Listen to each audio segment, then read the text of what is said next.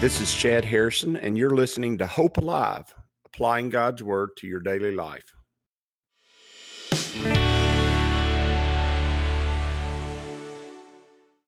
Hi, this is Chad Harrison, and I am the teaching pastor of Lake Community Church and have been serving as a pastor for 25 years. I'm also a practicing attorney. This podcast is designed to help you study God's Word and find God's will for your life. I pray in the name of Jesus right now that God would open up His Word to you and allow you to see Him and to know His will, that you might glorify Him and that you might walk in faith and power each and every day, especially today, in Jesus' name. We're in Genesis chapter 13, and we're dealing with verse 10. And at verse 10, if you'll remember from yesterday, Lot's family and his people have become too numerous to stay with Abram's because Abram's family and his people that are with him and their livestock and their herders are too large to stay in the same region. They've become wealthy men. They've become powerful and strong. And Lot and Abraham, even though Lot has followed Abram's lead and he is chased after and rode the coattails of who Abram is, once he's done that, he has reached this place where it's time for him to go out on his own. Really, he said, let's not get into quarrels and fights. Let's choose. And Abram does the thing that ought to be done.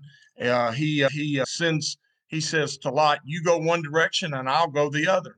And you choose where you want to go, and we'll separate out to make sure we can continue to grow and become more and greater. And so now Lot is going to get his choice. He's not only rode the coattails of Abram, but he is his uncle. But now he's getting his chance to choose, and he's going to get to choose wherever he wants to go. And he makes the natural choice that that the carnal mind will make. When he looks at the situation, and chooses by the initial appearance of things, how things seem to be, how things are, rather than digging a little deeper. He does what we do in almost every area of our life. We choose the pretty stone. We choose the beautiful ring. We choose the dress that hangs so well on the rack. We choose the house that looks so good from the road, but we don't sit down and think or ponder or even consider what we're choosing and whether or not it's going to fit for us, whether or not it's good for us, and whether or not it's actually going to meet the purpose for which we're making the choice. And it says, and Lot lifted up his eyes, and he saw that the plain of Jordan, that it was well watered everywhere before the Lord destroyed Sodom and Gomorrah. And even as he's looking at it, God is telling us that he's choosing based off of looks, and what seems to be really good is not actually all that good. What seems to be what would be wanted is actually going to end up being to his detriment, being destructive to his future and to his purposes. And he says he's looked and he sees that the plains of Jordan, that would be from where they're located, which is right dead in the middle of Israel, which would be the area south toward Bethlehem, but really it's the area south of Bethlehem as you go down toward the Dead Sea. It's the area where Sodom and Gomorrah are located. It's the area that seemed like it's the happening place. And let me tell you, Sodom and Gomorrah were a happening place. They were where all the parties were. They were where all the cool people lived.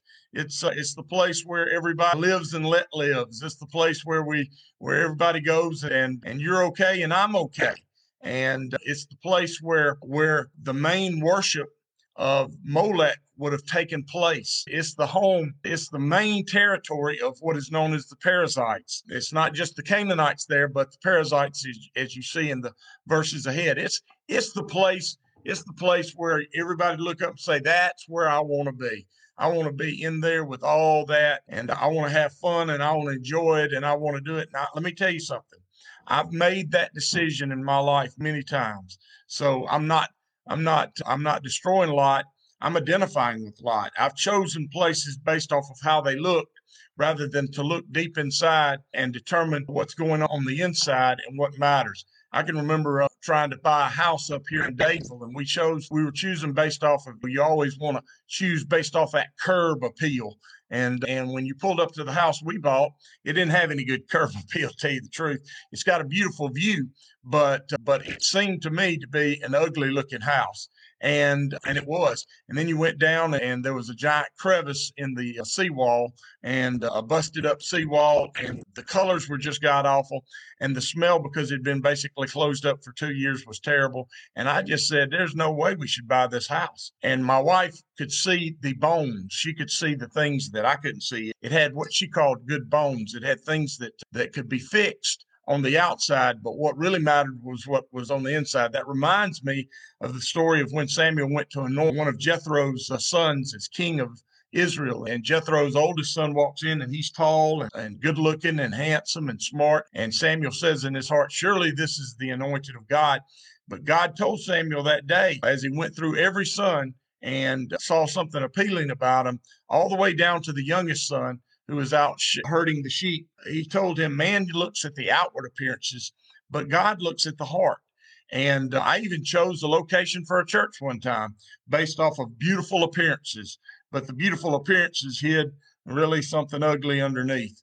And that was even confirmed just recently as I went to a graduation service. Some issues, some major issues going on. And I now know better to look for what matters, better to look for what is the character of the inside, what really matters. It's not what the people look like when you walk up upon them, but it's how much they chase after the Holy Spirit. It's not whether or not it's a beautiful building for a church. It's whether or not the Word of God is honored in that church. It's whether or not the people are serving and chasing after God. It's whether or not their desire is to see the kingdom of God advanced and to see lives being changed. And lives can't be changed by hiding the truth of God's word.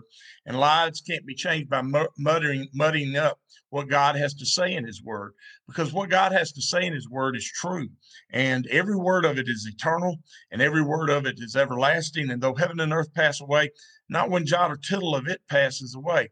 And so oftentimes when we look out over what God gives us an opportunity for, let's not be looking for the things that are the outward appearances. Let's look for the heart of the thing, the heart of the matter. And that's really what happened here. Lot chose the area that seemed good on the surface. He didn't look to see what people were living there. He didn't look to see the dangers that lurked underneath, of the dangers that were behind. He looked and he said to himself, I see what's going on here, and I'm going to choose this place because it's beautiful to the eye. And God, right there in the middle of that first verse, Lot looks, he sees the plains of Jordan, he sees it's watered everywhere, and then God says, but before the Lord destroyed Sodom and Gomorrah, which meant that he depressed that area and it became desert-like. Then Lot chose for himself all the plain of Jordan, and Lot journeyed east, and they separated from each other. So Lot goes to the east and to the south, and they separate from one another. And Lot is chosen, and we're going to see in the next verse, we're going to see that Lot's choice is going to end up costing him his wife, and it's going to end up costing him all his wealth. And it's ultimately going to end up costing his lineage and his prodigy to come. It's going to be a major issue for him for the rest of his life. And that comes from, I want you to hear me today, making your choices, and how you make your choices comes from how you've lived your life with God before. When you've learned to chase after the heart of God and learn the wisdom of God, you begin to make choices based off of the way God sees the world and not the way you see the world. And that is very helpful for life, to see the world from God's perspective and not from your perspective, to see what matters, what is the stable and most important thing. When we look at the church's cornerstone is Jesus Christ, but sometimes you can't see that cornerstone when you first walk up. And the reason you can is because it's the cornerstone. It's the thing that everything is built upon. But if it's built upon the cornerstone, you can begin to see things that are about the church, not about the beauty of the outside of the church, but about the people on the inside of the church. You begin to see the quality of what is being done there. And the quality of what's being done there must be the heart of God. It must be what God wants. It must be how God sees things. I've looked, and I've many times in my life have chosen the bright and shiny thing rather than choosing the best thing. It says, and that's what Lot did. And the reason that Lot did that is because he'd spent his whole life riding the coattails of his uncle, Abram, and his uncle's faith rather than walking by his own faith. Man needs to walk by his own faith. People need to learn how to hear from God themselves. And my job as a pastor and Terry's job as a pastor is to help people hear from God themselves, to walk with God on their own. The priest of the believer, that old Baptist cornerstone foundation of what the Baptist church historically was built on, was the idea that each individual searches out God, searches out his own understanding of God from God's word, and he searches out his own purpose in life from who God is. And if we don't do that, if we don't learn how to do that, well, we miss out. In many ways, that church has left that. We've turned into more of a bureaucracy. The church is run top down rather than bottom up. It's not run by the people. It's run by certain individuals and groups of people that run everything. That's never worked with God. It's the practice of the Nicolaitans, and it's hated by God. God wants each individual believer. If he wanted to work through peoples and nations, he would have stayed in the Old Testament. He doesn't do that. He works through individuals now, and his power is unleashed in the individual, and the kingdom of God is placed in the individual. It says Abraham dwelt in the land of Canaan, and Lot dwelt in the cities and the plains, pitched his tent, even as far as Sodom. See, he slowly gets sucked down to Sodom. And Sodom is a place that is low, both geographically, and Gomorrah is a place that is low geographically, but it's also low. It's a place that's south, where God had taken them in the promised land. And so the picture of going down in elevation is a picture of going down into hell. The lowest place of elevation actually in the world, as far as the city is concerned, is Jericho. And we get that whole story of the man who left Jerusalem and went down to Jericho and was beaten upon by robbers on the road. Why? Because he was leaving God's city of promise and going down to Jericho, which is the place of destruction and the place of the curse. And as he's going down that road, he gets beaten up. And luckily, a man of God came along, not a preacher and not a Levite, and not a priest, but a Samaritan. And remember, on the outside, Samaritan looked like someone you didn't want to have anything to do with. But on the inside, the Samaritan chased after God's own heart. And he changed. That's where we get the story of the Good Samaritan. It says they separated each other. Abraham dwelt in the land of Canaan, and Lot dwelt in the city and the plain, and pitched his tent, even as far as Sodom. And those are words. God's giving you a foreshadowing. He's telling you that Lot is placing himself in the company of those he does not want to be placing himself with. God is placing him in the company of those who are going to drag him down. Now, we need to be in the company of the lost, in the company of unbelievers, but we need to remember that company is not true fellowship. That company is being light and salt to those people.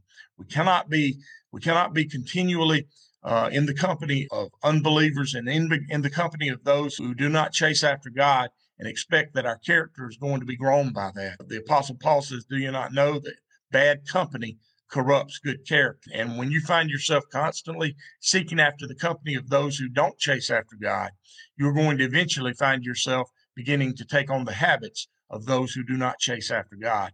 Now, that's not to say that we're to separate ourselves from the world totally, because the Bible quite clearly teaches that we're supposed to be in the world, but not of the world, which means we're supposed to be out there and be salt and light and be loved to those who are in need, and to be love to those who are struggling, and love to those who don't know God, and light to those who God's opening their hearts up to see and to hear. But you can't be in the company.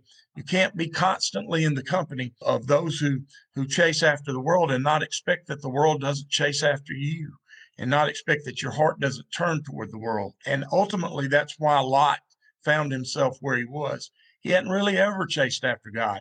He chased after Abram. He followed somebody else, and he followed their faith rather than following his own faith.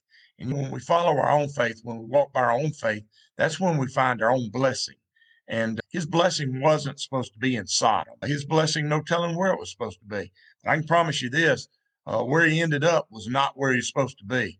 And the reason he ended up where he was not supposed to be is because he chose based off of human standards and not God's standards. And so he says, but the men of Sodom were exceedingly wicked and sinful against the Lord. Notice it's quite clear here. It says the men of Sodom were exceedingly wicked and sinful against the Lord. We're going to talk about what their wickedness involved, and we're going to talk about that descent into depravity when we deal with Lot and that time period. That descent into depravity involves a lot of things. It doesn't just involve sexual things, which were one of the issues in Sodom. The descent into depravity is a descent into the heart of men. And man's heart always turns toward evil and always turns toward what is wrong. Romans chapter 1 tells us that men and women, when they don't chase after God, they begin to choose those things that are wrong and those things that are evil and those things that are wicked. And when they walk in that long enough, it ends up destroying them. And what ultimately ends up happening for us is that we end up chasing after our own will and our own way and making our own self God rather than making God. And I would pray for you that you would seek after God yourself. As your pastor, as your friend, it's most important that you chase after your own way with God and not anyone else's way. As you go today, I pray that the Lord will bless you and keep you, that he'll make his face to shine upon you, and that he will give you hope and peace today in Jesus' name.